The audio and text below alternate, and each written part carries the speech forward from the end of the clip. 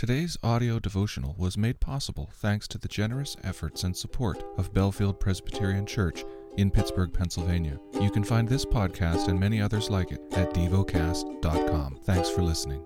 The lesson is from the book of 1 Peter.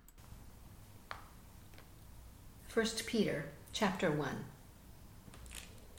Peter, an apostle of Jesus Christ, to those who are elect exiles of the dispersion in Pontus, Galatia, Cappadocia, Asia, and Bithynia, according to the foreknowledge of God the Father, in the sanctification of the Spirit, for obedience to Jesus Christ, and for sprinkling with his blood. May grace and peace be multiplied to you. Blessed be the God and Father of our Lord Jesus Christ. According to his great mercy, he has caused us to be born again to a living hope through the resurrection of Jesus Christ from the dead, to an inheritance that is imperishable, undefiled, and unfading, kept in heaven for you, who by God's power are being guarded through faith for salvation, ready to be revealed in the last time. In this you rejoice, though now for a little while, if necessary, you have been grieved by various trials, so that the tested genuineness of your faith, more precious than gold that perishes, though it is tested by fire, may be found to result in praise and glory and honor at the revelation of Jesus Christ. Though you have not seen him, you love him. Though you do not now see him, you believe in him and rejoice with joy that is inexpressible and filled with glory, obtaining the outcome of your faith, the salvation of your souls.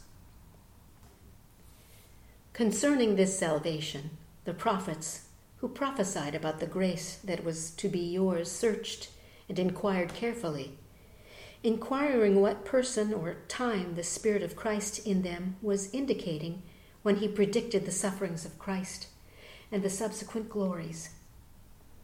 It was revealed to them that they were serving not themselves, but you, in the things that have now been announced to you through those who preached the good news to you by the Holy Spirit sent from heaven, things into which angels long to look.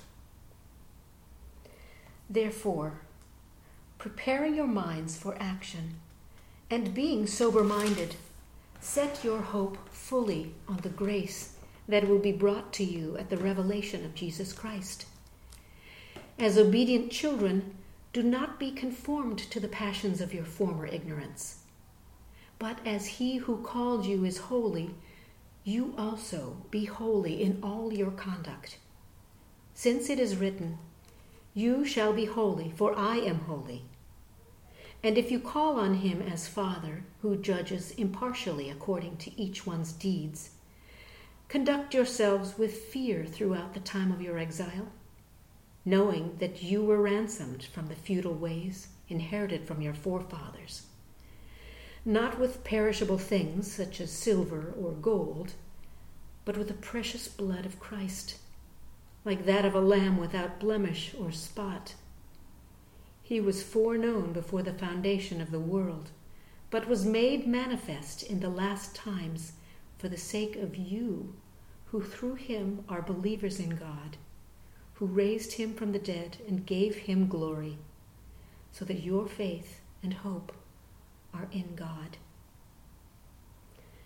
Having purified your souls by your obedience to the truth for sincere brotherly love, love one another earnestly from a pure heart, since you have been born again, not of perishable seed, but of imperishable, through the living and abiding word of God. For all flesh is like grass, and all its glory like the flower of grass. The grass withers, and the flower falls, but the word of the Lord remains forever. And this word is the good news that was preached to you.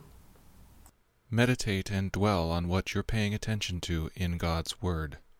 How has it connected with your heart or mind?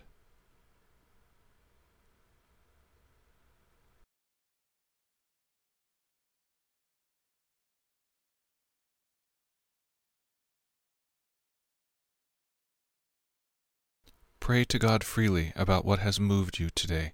Turn your thoughts to Him and enjoy His presence. We offer the following as prayer topic suggestions. For love and community to be experienced throughout the Church. For immigrants. Thank you for listening to Devocast.